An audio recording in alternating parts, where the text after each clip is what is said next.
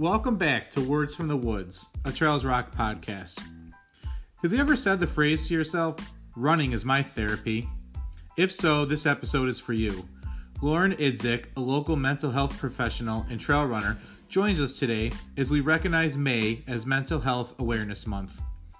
If you need help, we hope this episode gives you the resources and the courage to find your voice. We want you to be running with us for many years to come. There ain't no shame in the therapy game. But for real, we are here for you.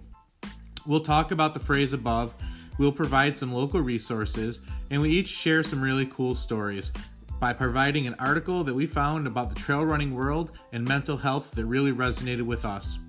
So with that, let's get to it and find out, can running truly be your therapy?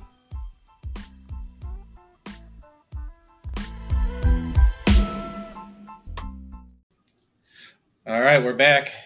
All right, we are really excited to be joined today by a very special guest for Mental Health Awareness Month. So we really think that this is an important topic, and so we're glad that Lauren Idzik is here to join us. She is a licensed social worker. Correct. And she's been working in the mental health field for 15 years. So she has lots of experience working in that field, but also is a really accomplished ultra runner. So, Lauren, welcome. Thanks so much for being here today. Thank you very much. Appreciate it. I'm excited for today. One thing that I think has been happening recently, or at least people have been sharing more recently amongst our group of running friends, is that more folks are utilizing therapy than I think have in the past. And I think there was a sense of almost shame around some of it. And so for Mental Health Awareness Month, we really wanted to bring some professionalism to the table here and some resources. But first, we want to talk a little bit about you because we want our listeners to get to know our guests a little bit. And at its core, this is a running podcast, even though we cover a ton of different topics. But you're here because you're in the running community with us, right? So Yes. I guess that's the first bit of it, right? Like, how did you get started in running? What brought you to trail running? Gotcha. So, 20 years ago now, I wasn't a healthy person and needed to get healthier. So, did things to like nutritionally and physically. So started running back then. I was in my 30s, and then as like anyone else, you start doing certain things and then the goals just change. So I can't go faster, so I'll go further. I'm done with roads. Now I'm going to try trails. Yeah. So it came into the running community doing ultras. And actually, I wasn't introduced to trails until ultras. Interesting. Okay. Yes. So what was your first ultra? My first ultra Can I ever. guess? What? I'm going to guess. Okay. It's a road one. It is a road And one. it's like relatively local. Yes, because I'm originally not from Rochester. I'm Buffalo. So I've just moved to Rochester 3 years ago. Oh, no. So that ruins my guess. No, I was your either guess might going to be say right. Can Lakes. That's- I was, I got it. I was was it. thinking Can I'm like, Lakes. I point. Yes, yes. So Can Lakes was your first ultra, and then Correct. how did you transition from Can Lakes, which is a road race, into trails? Like, where did that? The how did that Mendon come about? 50K Okay. was my first trail ultra. That was Okay. mine as well. Okay. That's so funny. Yes. And so what do you run primarily roads or trails, or you do kind of a mix? Both. I'm not a heavy technical trail runner, and for those folks who know Chris Reynolds, she would tell me that you run on paths. So, funny. I like Genesee Valley, Lehigh, those types of things. And recently, I started getting into multi-day, just self-supported. So we, actually, this was 3 weeks ago, Chris Reynolds and I did the canal from Rochester to I was Syracuse. just going to say, you just did a really big. Yeah, and so that was fun. So those types of So you sort of planned out what you needed to do, carry, where you were going to stop, all that stuff along the way. Correct. That's yes. exciting. It was That's fun. really It was cool. a fun adventure. Yeah. That's very cool. Did you stay, what did you do at night? Airbnb. Okay. It was- So you stayed Yeah, I wasn't sure if there's places to camp along the way, or We're looking at that, but the hard thing, if we were bike packing, Right. it would be different. it'd be easier, but the tent on the back. Right. But A I little did too find much. one for the next time. and it is 1.4 pounds. Yeah, Oh, there Yes. you go. nice. And I Correct. love that there's a next time. So They it's do. been a good experience. There is a bike event that Yeah. does the whole canal, and I know about it because I used to work in residential life at Nazareth College, Okay. and that was one of the stop-offs. So some people would Oh. camp out in the fields or whatever, but other people Gotcha. would rent the rooms. Oh, gotcha. So they would use the dorms in the summer for that event, but they would stop here, they would stop in Syracuse, and then there was like stuff going on each of those nights for people that were stopping along the way. So it was like get from here to here, Mhm. here to here each day, and so it was kind of like a stage race for riding the canal. It's kind of neat. So you sort of did the same thing, but on foot. Did the foot and part, yes. all organized on your own. And how many Correct. miles was that? It was about 102, 101 and a half gosh. over 4 days. Nice. Yeah, it was a lot of fun. It was a lot of fun. Yeah, Yeah. it's a long way. How was the weather? Great. It Yeah. was like 60, 65 sunny. You hit that stretch of I like was dry just air. gonna say that perfect timing. In- Perfect. In May in Western New York, and you nailed it. Yeah, it Real was, hit or miss. could yeah. not have gotten any better. Wow, how about that? Very Mhm. cool. So I feel like I always see you running at Durand. Yes, I Um, run it to Randall. Yes, and because we also run at Durand a Mhm. lot because it's kind of close to us and it's close to you. Same thing. Yes. But do you have other? I know you mentioned some of the local paths, if you will. But do you have other favorite trails to run on or other favorite local events that you like? I like your, and I always say it wrong, Mafata. Mafamado. Not the first one. I don't like that one as much because it's Durand and I'm there a lot. Yeah, But that's The one at Awaka Awaka. part. Yeah, that's a fun for a loop. yeah, That is a great trail. Like it's a great loop. You don't feel like you're doing loops. right.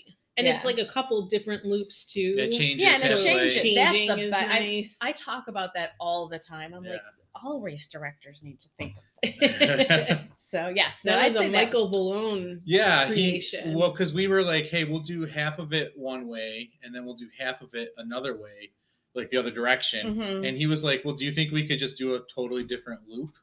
And then Sheila and Vallone went I out, think he went out. I Yeah. don't think I was part of that. came up with a new loop. So now Yeah. there's, half of it on one loop, half of it on another. And it's never the same which one we start on. Yeah, Oh, but We those try to- loops are really. Well, we try to nice. base it on the weather. Because Yeah. one of the loops Oh, is a little bit more field. Oh, good. So if point. it's going to be a hot, sunny day, we like to get that field done earlier. So then they're in the woods. Not in the sun. Yeah. Yeah, because it's in the sun Right. and you just kind of bake because of all the Gotcha. big tall grass on either side of the trail. Yeah. Yeah, I just did the English Ridge Ramble. Oh yeah, how Yeah. was that? Hot. That was Yeah. the 87-degree day. So speaking of, it was Serengeti, the Oh my Serengeti at gosh. Green Lakes. Yeah. Holy hot. Yeah. Yeah, Mhm. I don't handle heat well either. Like Mhm. running, I prefer it to be cooler than. Yeah, I did the first loop was fine. The second loop, it was way too hot, and I knew I would time out in the third, so I had to drop after 20, Yeah. which was fine. Yeah, Yeah. 20 is nothing to sneeze at. That's a Exactly. long Yeah, no, run. I was Yeah. 100% fine with that. Yeah, So you've done a lot of races since you've sort of, would you do races, events? What would you call them? I mean, endurance events, but yeah, Yeah. races I've Yeah. done. Some folks count them. I have never done that. Like, Yeah. I couldn't tell you. I was just gonna say I have no I idea. can tell you how many hundreds I finished just because I have the belt buckles, but Right. that's How it. many? 6. Which is wild. So I've attempted 9. I finished 6. That's impressive. What are Yeah. those 6? Oh, Here we go. I know, right? Now I have to think about it. Indiana Trail. I did that one. Well, I attempted 3, finished 2. Okay. Okay. Beast. I was just gonna say you've done bees. Yeah, I've The done. Beast of I Burden. finished that twice. One summer, one winter. Okay. So you got the that's 2, double. 4. Pine Creek Yeah. is 5. What is my 6? I'm missing one. See, you ran so long you don't remember. Yeah, I don't even remember. Oh, New Jersey was my first one. Okay. New Jersey Trail before Okay. they changed the trail to what it is now. Right. Okay. So it was this great like lollipop. On, it was a 2-sided lollipop. Right. It Yeah. was really nice. Okay. And you'll have to remind me. I'm pointing at things for folks who are listening, so you'll have to remind me that this is auditory. That's Yeah. funny. No worries. No video for this. Yeah. We're not on YouTube Yeah. yet. Did you prefer Beast Summer or Beast Winter? I'm always Um, curious what people like better. I felt better at Beast Winter. Okay. I do not like that course at all, Yeah. truthfully. I don't know if there's anything to like about No, it. Yeah. It's just I the- love It's the challenge. Yeah, point to point, the canal, I love that idea, Yep. the back and Mhm. forth, but the Beast Winter was more fun in that I just felt good. It was just a fun race. So essentially, in that race, you run along the Erie Canal, You kind of go one way for 12 and a half 12 miles? and a half. It's And 4 then, loops. And then you come back. Yep. And then you do that again. So Mhm. to get the 100 miles, you have to do that 4 times. And you cross the canal on either end. And the So- worst part of that race is the last 2 miles because you see the finish. Yeah, And but you you have to keep keep going going. and come back to it. Yeah. So it's right across the canal. And Maybe it's cold the winter because we've crewed in the winter. a couple of times in the winter, and it is so cold. At 2 at a.m. in night. February on the canal. I'm always super impressed by everybody's whatever hardiness, Mhm, to keep mhm. going. But then I think about the summer and I'm like, oh my God, that's got to be brutal also because you're just in the Out in the sun and heat, it's there's- hot. Yeah, there's and- no trees. Well, there's some. Yeah, I was just going to say. But not like this end of the canal. It's a little more protected. Yeah. Like the Grease End, Pittsburgh. Yep. But out there, not many in Lockport. That's to why it doesn't Middleport. really Yeah. seem like there's Yeah. any protection from the sun. Yeah, You're very just minimal. out in it. Yep. Yeah. That's Just cool. grinding out. Mm-hmm. So- Correct. So I think, one of the things that we're talking about today, but it's also kind of personal to all of us, is like that term, like running is my therapy, but also about like why running is great for our mental health just in general. Mhm. Right. So like if maybe all 3 of us can answer this one, like maybe you can start for us. Like, why do you think like personally running is good for your mental health? Personal, just anecdotal, no science behind exactly. it. It's just you're outside, Yeah. right? So I'm most folks, I know me, I love being outside in all weather, Yeah. right? Mhm. Even in the winter. And it's time away. Technology, I'll shut it off and bring it out if I want to take pictures. So it's Right. time away from technology, time outside. I live in a great place now. I love being near the water. So for me, that's the mental health part of it, Mhm. right? Just not being at work, not being at home, just being out. And the only thing I'm doing is running. Yeah. And that's the best part of it. I bet if we were going to dive into 2 of those statements with actual mental health professionals, being outside and being near water are 2 things that have really documented have helped people's mental health. Like they say, if you can see water like once a month, it changes your outlook. It's like a Also really being interesting away study. from technology. So it's like Yes. 3 things that you just hit on that I get feel away like from are. technology. Mm-hmm. What about you? I kind of agree with what you're saying. I think I have a brain that sometimes doesn't turn off. And so for me, sometimes running can be almost like meditative because my brain will go. And then eventually, if I run for long enough, it just stops. Mhm. And then you're just running. And so I think for me, that's kind of a big part of it. Yeah. What about you, Eric? Oh man, I think I got to walk today. So today was my first walk since my surgery, but we've really kind of been cooped up a little bit because we've been home with twin growing here. So I haven't run or walked or done anything Yeah. other than just lay on the couch and be miserable for And a I very had long time at this surgery. point. You're doing your job and you're doing it Yeah, well. And just that's all growing babies. Yeah, Yeah. punch in for that job. So Yeah. I had my knee completely rebuilt 6 weeks ago. Okay. So I walked outside for the first time, like a purposeful walk. That was the only thing I was doing first time today. And it feels so different to be moving again, right? Like, Okay. and I've done this now. This is my 7th surgery. Oh, wow. And every time I return to running, I feel better. I feel better about myself. I feel better like mentally. I feel like I work better. Mhm. And then every time something happens and I can't run, Mhm. all of those things kind of reverse and go backwards. And I'm not sure it's just running, but it's all those things that we talked about, right? Like being outside, moving, Mhm. getting away Mhm. from the technology. But for me, I do those things through trail running. And I notice a distinct difference. You probably notice it in me when I'm not Yes. able to do those things, Very much so. which has happened so many times. And then it actually can turn into, I guess the best word for it is probably depression, right? Mhm. Like when you define yourself as something Mhm. and then you can't do that thing, your mind immediately goes to, well, what are you? Mhm. You know? And we'll talk about it as we go on here, but like I've had moments like I feel like embarrassed sometimes. Like people wouldn't recognize me as a runner. Like if you're new to Trails Rock, if you're new to the running scene in Rochester, and who's this guy standing in the parking lot, right? I'm not going out for the runs. Mhm. I'm just kind of there, Mm-hmm. and they would not ever think of me as a runner. If I meet new people, because I've gained weight, I'm not really in shape right now. People wouldn't say, "Oh, I bet that person's a runner," and those are things that are aspects of the mental health impact of our sport too. Is like, how do we view ourselves? How do we define ourselves, and what defines those things? Mm-hmm. I think that stuff is important to talk about today too. Absolutely. And I think you hit the nail on the head, and I don't, as far as where we're going next, but referencing, so one of the articles here was mental health used to be taboo in sports. These Mhm. researchers, so that's the article I'm referencing, and also just experience. But because we label ourselves as such, like a Mhm. runner, Yeah. right? And Right.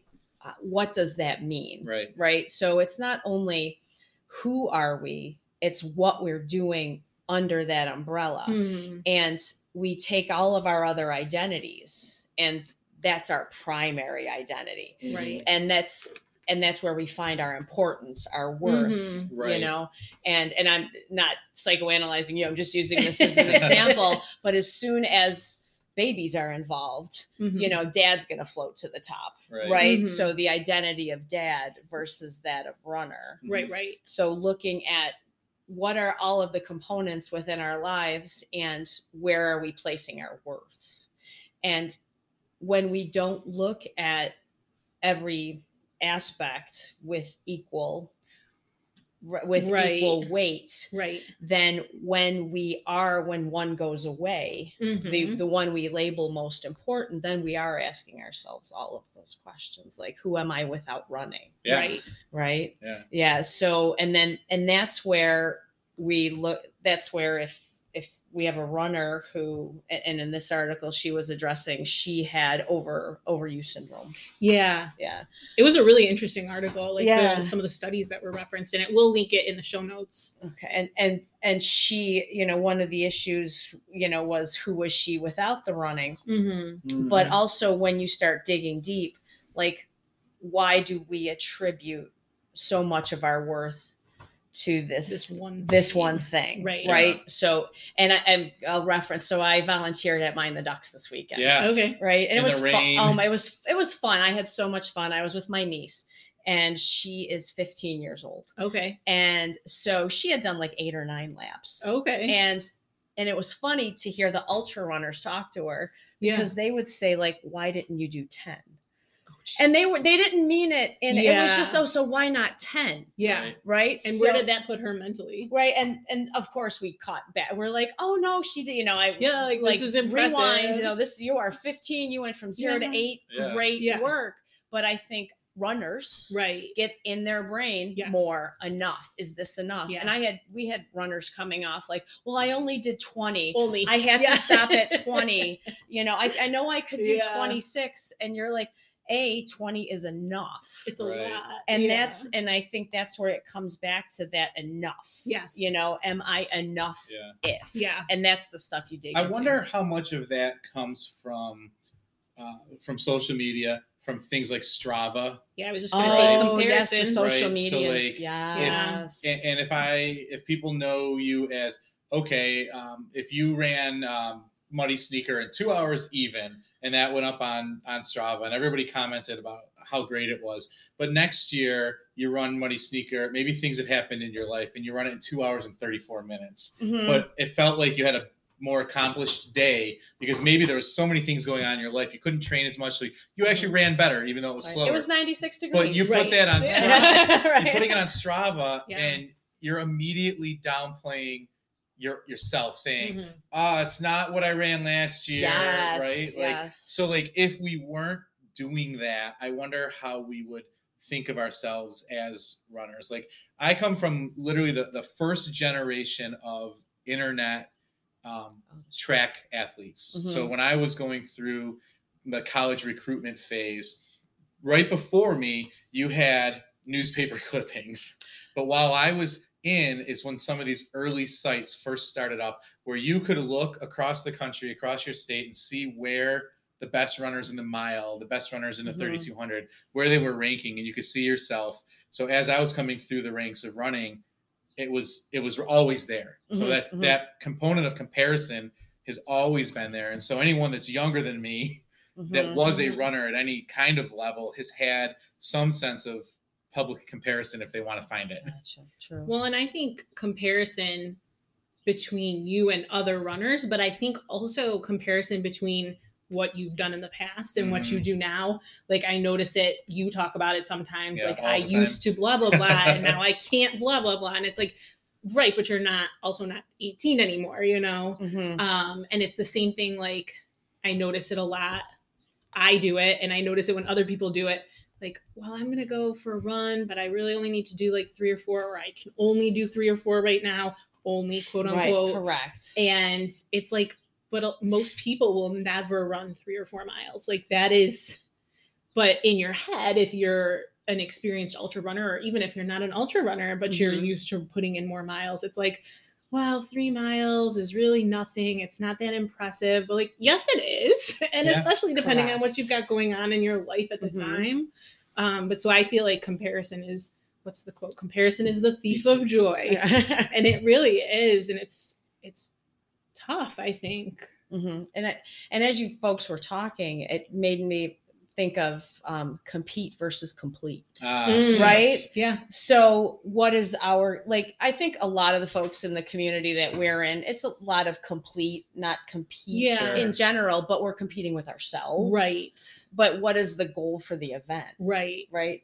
So, and I think if folks can reframe how they look at events, how they look at running, because in general, the purpose of getting into running for a lot of us in groups like Trails Rock or even like Greater Rochester Track, all of the things is the camaraderie. It's the social, you know, it's those are the components. But we're looking at our times, we're looking at social media. I don't have Strava, never will. You know, I thought you did. Nope. Interesting. Nope. Don't want it. Don't need it. You know, barely look at my Coro stats, you know, so, cause you can only, you know, you can only do what you can for that day. The circumstances of the day are different, each one, from your sleep, from your nutrition, from the weather, you know, so, so you can never compete with even the self of last week. Right. You know, and I think those are things that if folks like mental health therapy, bringing it back to that question, right. Or not mental health, is running therapy. It's running therapy. Running is an intervention. Right. Running can help me get to my goal, but is running itself therapy? I would say no. Yeah. Right. I think, so one of these articles that we'll link in the show notes, and this will be a really nice transition for us into the second half, but, you know, I'm just going to read this one paragraph about this. And it's, you know, that saying that running is therapy can stigmatize seeking help. So recognizing that you're wonderful, beautiful, complex human with complicated needs takes courage. Acting on that and asking for help takes even more. So by portraying people who lace up their trail shoes instead of reaching out for help as braver or stronger, we unintentionally send the message that running is the thing to do and you don't need help. Right. So if I can engage in this activity, this will make me better. Right. And I think that's the other, and it goes back to the stigma of mental health, which is in this article, and I'm sure yours as well. In that if I'm strong enough, if I can do these things, I can help myself. Yeah, I don't need outside interventions. Correct. Right. I think you could probably speak to that on some of your early ultras. Yeah, no, I think, so I have, I'm like, how much time do I have? I have anxiety pretty bad, and I don't think I acknowledged it early on. And so when I was first training for ultras, I definitely was experiencing anxiety, and I think I used running sometimes as a crutch. Sometimes it was a good thing, but sometimes it was not a good thing. And the reason that I think I kind of realized that it wasn't always a good thing is because when I stopped running ultras, all of a sudden it was like I couldn't sleep at night and my brain would never turn off. And it was bad. It was really bad. And so I finally talked to the doctor about it, and the doctor was like, it sounds like you have some generalized anxiety. So, you know, if you're comfortable with it, I think we should start on some meds. And I initially said no, because that stigma. I think I was like, I don't need meds. Mhm. And then the more people I talked to, the more people I realized there's a lot of people that are on depression medication and anxiety meds. I mean, that's a huge thing. And so I think it was like a whole nother year. And when I went back to the doctor, she asked how things were going. And I was like, I don't know. I'm like, when I was running 50 miles a week, I could sleep. And she's like, you shouldn't need to run 50 miles. You were exhausting yourself. Yeah, she's like, you shouldn't need to run 50 miles a week to sleep at night. Like, you should be able to sleep at night. And if you can't, then we have to figure out what's going on. And so we started meds, and it helped. I mean, I think like, within a week, I was like, oh my God, why didn't I do this a long time ago? Right. And then that in conjunction with therapy. Yes. So I got a therapist, and I think she said the same thing, like one of the first times she's like, you shouldn't need to run 50 miles to like calm down or to, to have a moment of peace on the trail. Like, she's like, I'm glad that you're healthy and happy. I'm glad this makes you happy, but also like, we have to get to the root of why you're not sleeping at night and why your brain can't ever turn off. It's kind of like it was just covering up for you rather than treating. It's not treating anything, right? But on the flip side of that, I do think, I think this has been proven in studies. Like, I think you do feel better if you're out running or moving your body, you're outside in nature, like all these things that we've talked about. So I think being honest with yourself about kind of like, what's your reason? What's your why? Yes. What's, looking for your why. Yes. And running and exercise, we know it releases endorphins and endocannabinoids. I think that's how you say it. We know it releases those things, and we know we feel better. Right. And I mean, that's proven. Right. But the question, and they also say in here, doctors can do a better job as far as, instead of asking, are you exercising, asking how much are you exercising, because that can tell you so much about a person, right? Not only just physiologically, because I know whenever I get blood work, my liver enzymes are through the roof because of my muscles are breaking down because I run so much, right? So then she knows that, right? But it also gives them an insight into, okay, so what's going on, looking at the whole the biopsychosocial model, looking at everything of the person, who this person is. Correct. Yeah. They're the social part. And also you brought up a good point in regards to medications, because I think in this social media, somewhat of a link, but the magic pill, like people need the therapy to understand, like medications help, but piggyback that with talk therapy, and in whatever way that works best for you. Right?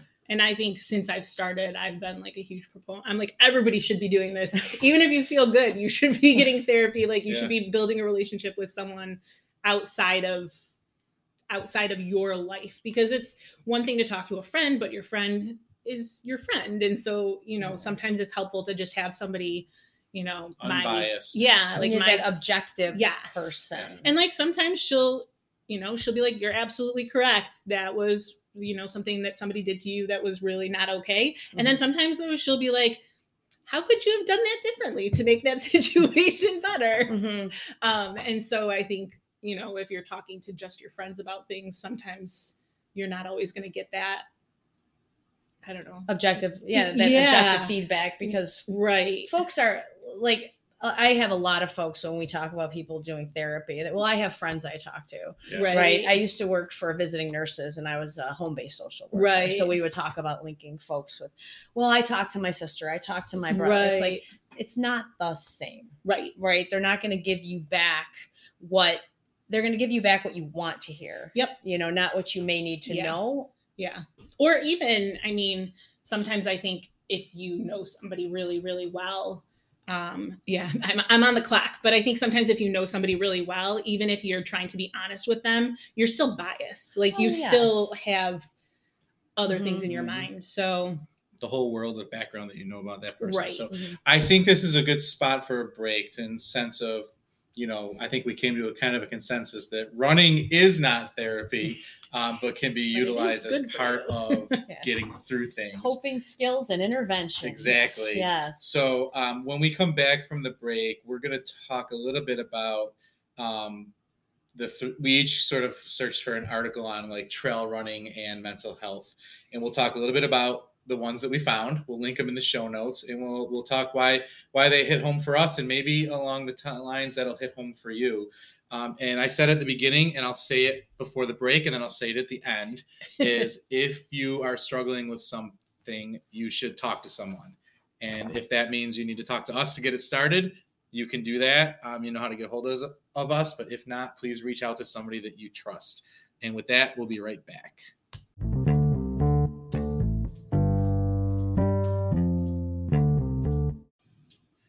All right, we're back from break. All right. So we're going to spend the second half of this episode kind of really diving into mental health even more.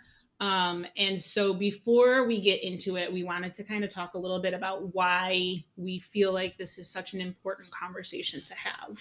So Lauren, why do you think talking about these things is so important? Well, we talk about it a lot, destigmatizing mental health, and even the reframing of the mental illness versus mental health versus a person with mental health, or mental wellness. I like that reframe as well, right? Yeah. So my mental wellness. Yeah. And I think by normalizing the conversation, it allows other people to identify, hey, this is an area where I need some help. I want to reach out. I'm not afraid to talk about it. Right.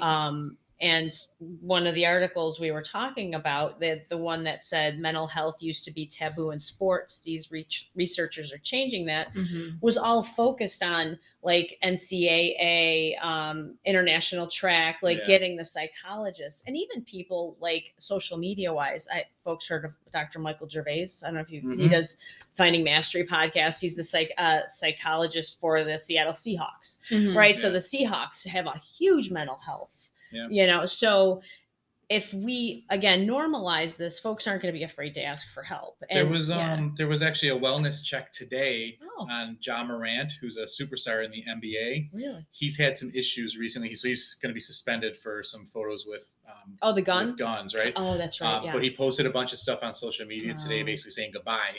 Oh no! And then he wasn't responding, so the police went to do a wellness check on him. So, but that's something that probably wouldn't have happened. A wellness check is something that we might not have done even just 5-10 years ago. We might have heard a horrible story in the news instead, you know, all these signs, but we didn't do anything. Right. And then this is a whole different conversation, but attributing like gender roles and gender norms when discussing mental health. Right. So, gender norm in regards, how does a male athlete act? Right. Or that's just this. Right. Not that it is just that, but that's how the world might have viewed it or could have. Right. Yeah.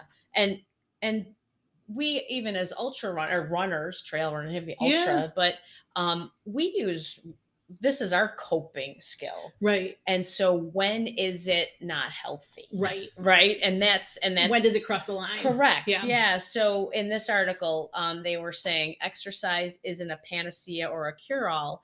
It can be a really important coping strategy for things like depression or anxiety. Yeah. And for some people, it can be enough. But the intensity or severity of the mental health challenge the person is facing matters. Right. The exercise may indeed be helping somewhat, but you may need more support from an experienced clinician. Just because you train a lot doesn't make you immune from mental health issues. Right. Yeah, that's true. Right. And I think, mental health issues are things that probably everybody at some point in their life deals with. Like, I don't think that anybody gets out of this life without having some issue at some point. You know what I mean? Correct. Because life is hard and emotions are hard. And I think the more we talk about it, then the easier it gets for other people to talk about it. Like all of these things that are quote unquote taboos, I know, like for us personally, like infertility is such a taboo. Like we don't talk about that. We don't talk about miscarriage. And when I started talking about it, and then I realized how many people, people would send messages on the side and be like, oh yeah, me too. And I'm like, oh my God, really? And just knowing that I wasn't the only one that was going through that made me feel so much better, because I was like, what's wrong with me? And I feel like the same thing with mental health. Like, I was dealing with this anxiety and I really didn't say anything. And then like I started talking about it a little bit, just asking like, hey, has anybody ever been on anxiety meds before my doctor puts me on anything? Like, what worked for you? What was like, absolutely don't go on that. I know everybody's different. Right. Their brain. Yep. But I was just curious, like kind of where people were. And just the number of people that were like, oh yeah, no, I'm on blah, blah, blah. Like I've been on this for a long time. And I was like, oh, so I'm not the only one that, right. Because sometimes you feel like you're like losing it, you know? And so I think talking about these types of things, like you're saying, it destigmatizes it, it normalizes it, and it makes you more able, I guess, to reach out for help. Right. And there's a certain confidence level that comes with asking for help too. Right. Right. And I think that's the other stigma, asking for help. Yeah. Like it is a sign of weakness. Yeah. Right. And I think one of the things when you ask for help and you get it and it works, right. It's a true game changer. And you said something that I wanted to come back to. You were saying how life is hard and we have to get through. There's a social worker. Her name is Nicole Sachs. She has podcasts and all kinds of things. She's fantastic. And she always says life is a choice between what hurts and what hurts more. Yeah. Right. And so you're making these decisions. Right. They're never going to, I mean, and I also think that's a huge problem in that people have this thought process about what happy is and what life should be. Yes. Right. And I'm going to be happy when, or, social media. I was just going to say, right. If only like, I had. You're getting the best. Social media, you're getting the best of everyone. Right. So that also is a huge, it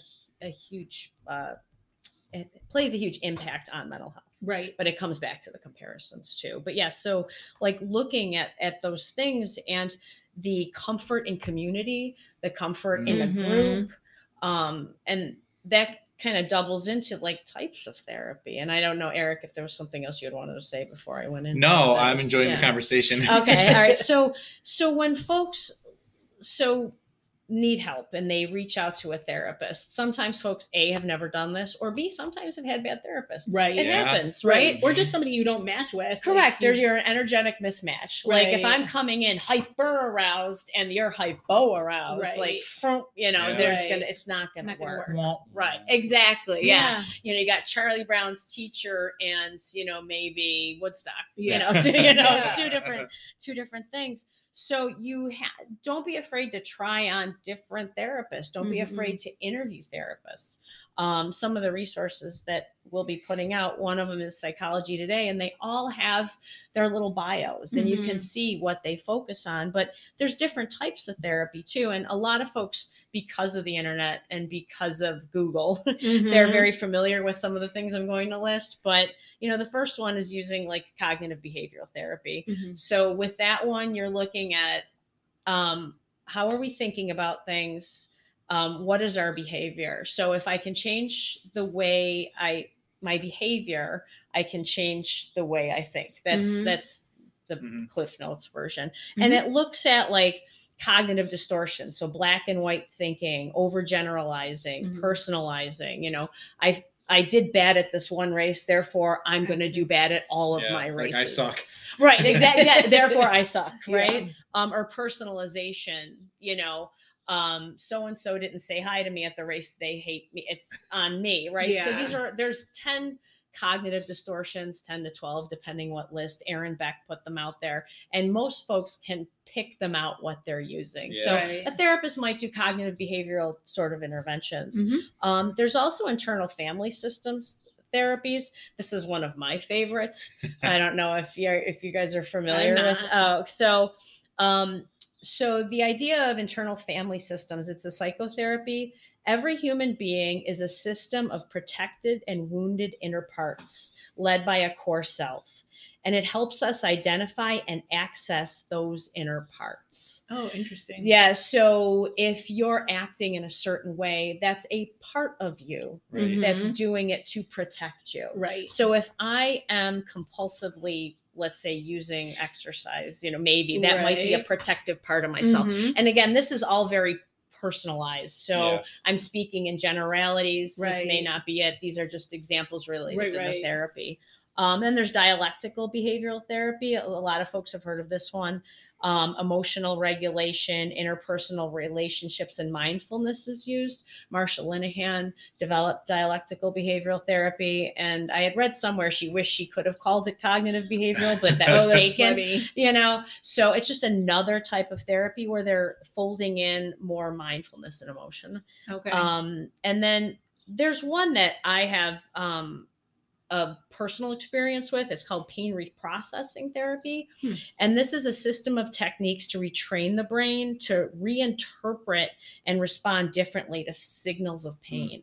Interesting. Yeah. So the Cliff Notes version on that is like for neuroscience, you probably heard the term "what fires together wires together." Okay. Right. Yep. So and I'm going to use this example, and hopefully it doesn't blow up your Instagram feed or Facebook feed. Plantar fasciitis. Yep. So right. Yeah. So folks might if you read the literature on plantar fasciitis, it'll say you can have it for 4 months or 10 years. Right. And Right. so you're like, okay, Like, is now there what? now this might not be for everyone. I'm speaking from personal experience and from the experiences of patients I've seen and worked with. Right. It's that, is there a possibility that is learned pain? Yes. Right? Interesting. Yes. So you have plantar, it's real. Yeah. But it will heal. Right. So after so many months, has the you stepping down on your foot and that pain sensation wired together where the pain is not, the cause isn't in your foot, it's the wiring It's in the your wire. brain. Yeah, it's pretty interesting stuff. There's a book called The Great Pain Deception. Okay. And it's, I'll put it in the show notes, but the concept is exactly the same with your back. So people with back pain will go in and get an x-ray and they'll say, oh my God, look at your compression on this spine here. And then somebody without back pain will go in and have the exact same or worse compression with no pain. And the concept really is that you've got some sort of emotional pain somewhere, and that's in your head. And so what your brain needed to do to protect itself is it projects onto your body. And it says, hey, focus over here on this thing. And your body and your brain start to say, well, my back hurts. And then all my focus is on my back. I'm going for x-rays, MRIs, doctors, injections, all these things. But really it was because my girlfriend thumped me in 8th grade, and I never got over it. That's that sort of thing. Obviously that's simplifying it. No, and I don't know if you wanted to get me on this topic, but I have read many a book. And I don't know who wrote that one, but Sarno, Schubner, Clark wrote it. Yeah. Okay. Yeah. So Sarno's got 4 books. Yeah. That's probably the only. Yeah. I love this topic. I could talk this topic all day. Yeah. But yes, so that you hold traumas and that you it is safer for you to express your trauma in physical pain than it is to discuss the trauma or feel the feeling. Right. And that's where something like an internal family system psychotherapy could help. That's what I was just going to ask. That seems kind of connected. Intensive short-term psychodynamic therapy is another therapy that's used with specifically, I'm pointing at the computer, chronic pain patients. So there's a great book. If this topic is resonating with anyone, it's called Unlearn Your Pain by Dr. Howard Schubner. It's a workbook. It's a 30-day. It looks big. It's a lot of internal questioning and journaling, but it's fascinating. I'm really glad that you kind of brought that one up. So I read an article about mine is about chronic illness and running and how those kind of go hand in hand. And I have a chronic illness in ulcerative colitis. And I think one of the things that comes up a lot is you get you don't look sick, especially when I was in really good shape and I was racing really hard and running really fast, but that didn't mean that I was ever comfortable. Right. So your brain is playing a number of games on you, right? It's one, if you're having a bad day, you're going to have a built-in excuse. Well, I've got colitis, and I couldn't run hard today.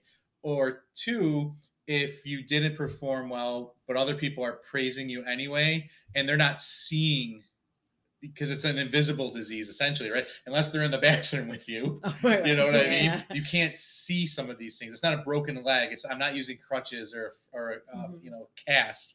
I am sick internally on those days. And so I think it's hard to break those down. And for folks that want to live in this world of the ultra well, which is what we are as runners considered, right? Like, look at how healthy and strong and fit you are, but you're also in this world of the ultra sick. You get into a weird spot. Like, if you have to go in for biological medicine, and you've got an IV in your arm, you're basically getting chemo, and you're in a room full of people that are sick and wheelchairs, and that could be happening with folks that have a colitis, but they also could go run next month. Right. Right. Yep. And people tend to downplay where you are on that. And so it's just a real interesting intersection. And I think it plays a big part on, that mental health of those folks that are living in that world. So that one sort of hit home to me as you're talking about these things. I'm like, oh, that's exactly what this article is. It's straight up saying it. So for folks that live in that world with me, we'll put that one into the show notes too, and say, hey, you're not alone on that. These things are, I feel like we're all interconnected. I think, that's the other thing. You're going through all these different types of therapy that people have options of. And what hit home to me is that there's all those different types of people too. Right. So that, like, I've got people with a bevy of different things going on in their lives who come from a bevy of different backgrounds that are going to fit into one of these things. And that's why I think you would shop around or interview your therapist. Yeah, because this matters is finding the one that's going to work for you. So if cognitive didn't work, right, well, maybe that's not the realm that you're in. Right. And it may not work, and it may not resonate for you. Yeah. And it's timing too. Like, why are you choosing therapy at this moment? Right. And what are you? Because therapy, ideally, a therapist-client relationship, the clients, to use a football analogy, the client should be on the 80 and the therapist is on the 20, right? And I think sometimes folks go into therapy thinking the therapist is on the 80 and they're on the 20, right? And so I think if you have a good therapist that can explain to you the roles and work with you on that, what your role in therapy is, right? That's also a big part of it, and the energetic match. Yeah. Right. Yeah. Interesting. Are there any other, I guess we said running is like a coping mechanism. Are there other things that you would say are recommendations for people who are realizing maybe or already knew that they need some help? Like, other than therapy, are there any other things that you as far recommend? as coping skills? Yeah. So I think folks, when they're looking at their running, and if, like, one of the questions is like, am I running too much? Like, maybe, Yeah. So, I mean, some of the tried and true things, they're tried and true for a reason. Journaling. Yep. Right. So if some folks aren't writers, you can do a 1-sentence journal. You can do a 2-sentence journal. It's a lot of folks, and especially in this community, it's like, I'm going to write 10 pages, but I hate writing, so, or like, I don't have time because I'm running. Correct. Right. So is it 1 sentence? Right. And, re-looking at these things. And there's many different self-care things. Like, sometimes folks, meditation is really hard for runners in general, just sitting. But, is there a 10-minute yoga program you can do? So there are these little self-care things. And I think we just have to be mindful that we don't have to do ultra self-care, right? Right. It does not have to be ultra self-care. It can be couched to 5K self-care. Yeah. And that is self-care. That's a good point. Yeah. So, and I think because we think in extremes, I mean, and I'm putting myself in that boat as well. Yeah. I think it's interesting too, when you talked about, like, I'm going to run all these miles. And one of the things that I came across was that the body doesn't know miles. It knows stress. Yeah. Right. It doesn't care. So, like, different miles matter for different people, right? So what kind of stress are you putting on yourself? And that includes what's going on in our brains. Like, it doesn't know like some people can handle way more stress than other people. Mhm. It doesn't make them any Nope. better or worse than each Yeah. other, Yeah. but the body only knows what it knows, and Mhm. the mind is kind of the same thing. So we're all built differently that way. And perception. I mean, Yeah. that's everything. So, Right. and if you're looking at your history, your family history, you know, your perception of event, same exactly thing you're saying. We could both see a car accident. Mhm. You're going to say, oh, it's a bad car accident, I'm going to work. Right. I'm going to be like, oh my For God, some there's a reason. car accident. What happened? Yeah. And what happened in my history that's going to affect me. Right. Right. Yeah. How about you? What did you read today or over the course of the week? So the article that I picked is titled "Mental Health is Health. Let's Treat It," and it kind of talked about a lot of the things that we've already touched on, just about how, you know, the stigmatization of mental health, and how we should be able to talk openly about what we're going through, and then how we're handling it, and what the options are. And I really liked, there was a quote in it. I'm just pulling it up now. But there was a quote in the article that I thought was really interesting. It's David Roche wrote the article. And he said, it would be bonkers if the same logic was applied to physical health as mental health. Imagine our old compound fracture friend walking around with a bone sticking out, only to have someone say to them, my problem worked out just fine without treatment. And it just like, you don't need to fix that leg. It made me laugh. And Rub then it some also dirt on made it. me kind of think, because you know, everything that we're talking about, like, people are so different, and what bothers me and what makes me need to seek help, maybe somebody else is totally fine with. Mhm. And maybe something that person really is struggling with is something that doesn't bother me. Right. And so this idea of, I guess, comparing yourself to other people, Yeah. like, you just Mhm. can't do it. I really like the title of the article that you found. Mental health is health, right? And that was the other I thing I think wanted to that- talk about. Yeah, we've kind of we hide from that sometimes. Mhm. You know, we Mhm. hide it. Yes. Yeah, and I think saying that it is health, you know, it's just like when you think about how health insurance doesn't cover your eye care or your Right, dental right, care. right. And then, like, a lot of health insurances maybe don't always cover mental health care. Or the But, like, co-pays are just out of outrageous. control. Yeah. And so it's like all of those things, though, are connected. And then if we go back to talking about how your mind and your body are connected, and so things that are happening in your body can be affected by your mental health and vice versa. Mhm. And so if we're not taking care of all of those different parts of us, you know, Mhm. what's happening to the other parts, Right. because it's all interconnected. Yeah. And as you were it made me think about, you just made me think about internal family systems when you said all the parts of us, but Yeah. also looking at generational views of mental Mhm. health. Yes. Because so as you were saying, like reaching out for help, and we shouldn't have to ask for help. So I'm 52. So I come from the suck it up buttercup Yep. generation, right? Right. Just Mhm. suck it up, get through. Right. You know, you're not very earnest. You're not talking about your emotions. I mean, there's literally terms like "suck it up, buttercup." Yeah, I was just gonna say. Rub some dirt on it, which I Yeah. said a minute ago. Yeah. Like, if you break a leg, it's Right. like they Right. literally were like, "Just tough it out." a little dirt never hurt. Yeah. Right. Yeah. Or if anyone follows David Goggins, that's just enough said. Yeah. Right. Yeah. Yeah. It's just tough it out. Yeah, Go through Yeah. it. that's Fine. working out well. Well, actually, he actually now he has started talking about his mental health, which I'm Yeah. pretty impressed about. Yeah. So Okay. so there's some good stuff there. Yeah. It's gonna have Yeah. another book to sell, I guess. I think it's probably this one. But so There's but me being naysayer. But again, looking at that, like the person you're talking to, and just being mindful of the generational differences. Yes. Because Yeah. I mean, a 20-something now, like, Mhm.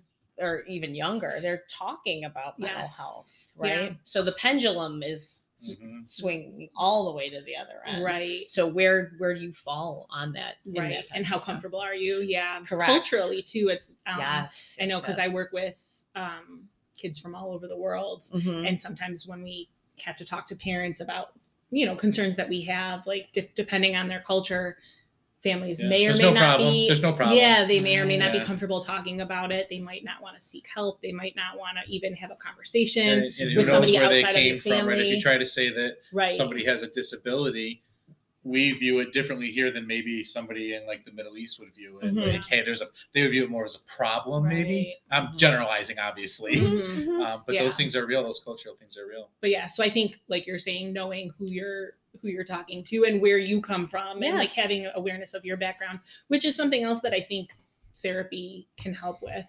You know, like I know my therapist and I have talked extensively about my family and the way that I was raised, and like sometimes she'll bring things up and I'm like, oh, I never thought of it that way. And she's like, you know, I don't know, but it seems like maybe this is why you do this behavior. Like this was what you did as a kid, and now you do this thing as an adult. And they help you make those. That's the best part, because good therapy is the connection piece. It's me listening to what you're saying and saying, hey, is that this part of you? Right. Did you ever consider? Yeah. So what do you think about this? Or what is this part saying? Can we talk to this part? Right. Yeah. So it's wonderful and fascinating and all the things. Yes. And then if we wanted to bring it full circle we started with essentially running is not therapy, was the consensus we came to. It's an intervention. But you can go to all these, right? And that therapist can help you make some of these connections.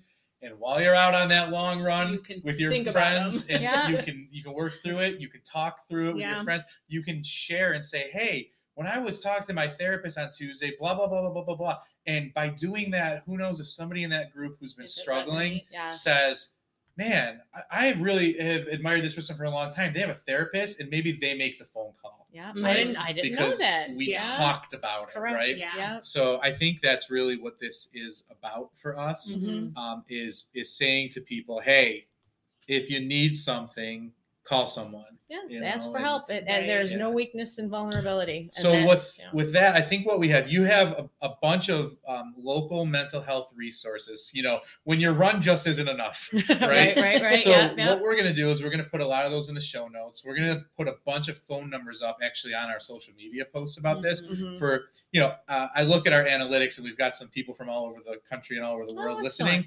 Hey, the phone numbers won't be relevant to you, but maybe they could be relevant to finding the ones where you live. I was just about to say organizations. And there's some psychology today. Yes. You just have to put your zip code in. Yeah, correct. Yeah. And it's going to pop up some resources for right near where you live. So we're going to put those all in there. So when it comes to the Mental Health Awareness Month, I'm really glad that we're able to spend time talking today. I have a couple more questions. One more is, what's next for you running wise? And then I'll share about what's next for us. Oh, sure. My goal is to run the Erie Canal, like in its entirety, not at once. So I would like to I just did a 4-day. So I would like to do maybe 2-day to get a little further somewhere. And then I do have 100 scheduled at the end of August. Awesome. Nice. You want to share which one that is? Oh, sure. Foxtail and Dundas, Ontario. Okay. Yeah. So it's a larger loop. It's 6 loops. So you don't have to worry about crew. Great. And it's only like 2.5 hour, 3-hour drive. Yeah. Very cool. Awesome. Well, we can't wait to hear how it goes. Okay. Yeah. So I guess for us, I started walking again today. So hopefully June 12th is my maybe run a few steps a day. So I'll do this for the millionth time. You know, they say don't call it a comeback. I'm like, really?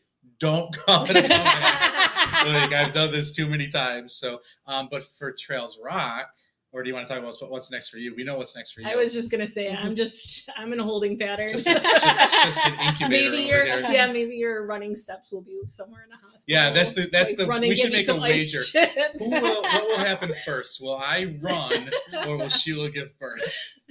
June 12th is the day I'm going to plan on running, so people can make their wagers. We'll put a question. Let people vote. Fantastic. So, and then for Trails Rock, we've got just a minute left here, but for Trails Rock, we've got Mafamidal coming up, and that's in June. Also happening in June, as part of the Trail Runner of the Year series, is the Frosttown Trail Fest. Registration for that is open, and the information can be found on our website or the Cummings Nature Center website. And that's a really neat race. And then in July, we have Many on the Jenny. So I'll put it out there. The wait list is moving. So if you've been hesitating because there's a wait list, put your name on it. And run some miles because you might get in. And you just never know. So it has had some movement lately. So feel free to hop on to that. So, and if you would like to volunteer, get at me. Well, we'll set something up on Ultra Sign Up if you want to volunteer. Yeah, perfect. So, all right. So that's that for today. I feel like we covered a lot of ground. Yes. Thank you so much for being here. My Thank pleasure. you, everybody that was listening. Hopefully this helped. And next week, with 1 minute to go here, next week we're going to bring on Barry Cherney for what we will call, quote, I used to be a runner. And we'll talk about cycling. So that's what we'll do next week. And the Bacon Aid Station. That's right, the Bacon Aid Station. So think about that. I used to be a runner and the Bacon Aid Station. And we'll see you guys next week. Bye. Bye. Thank you. Soundstripe.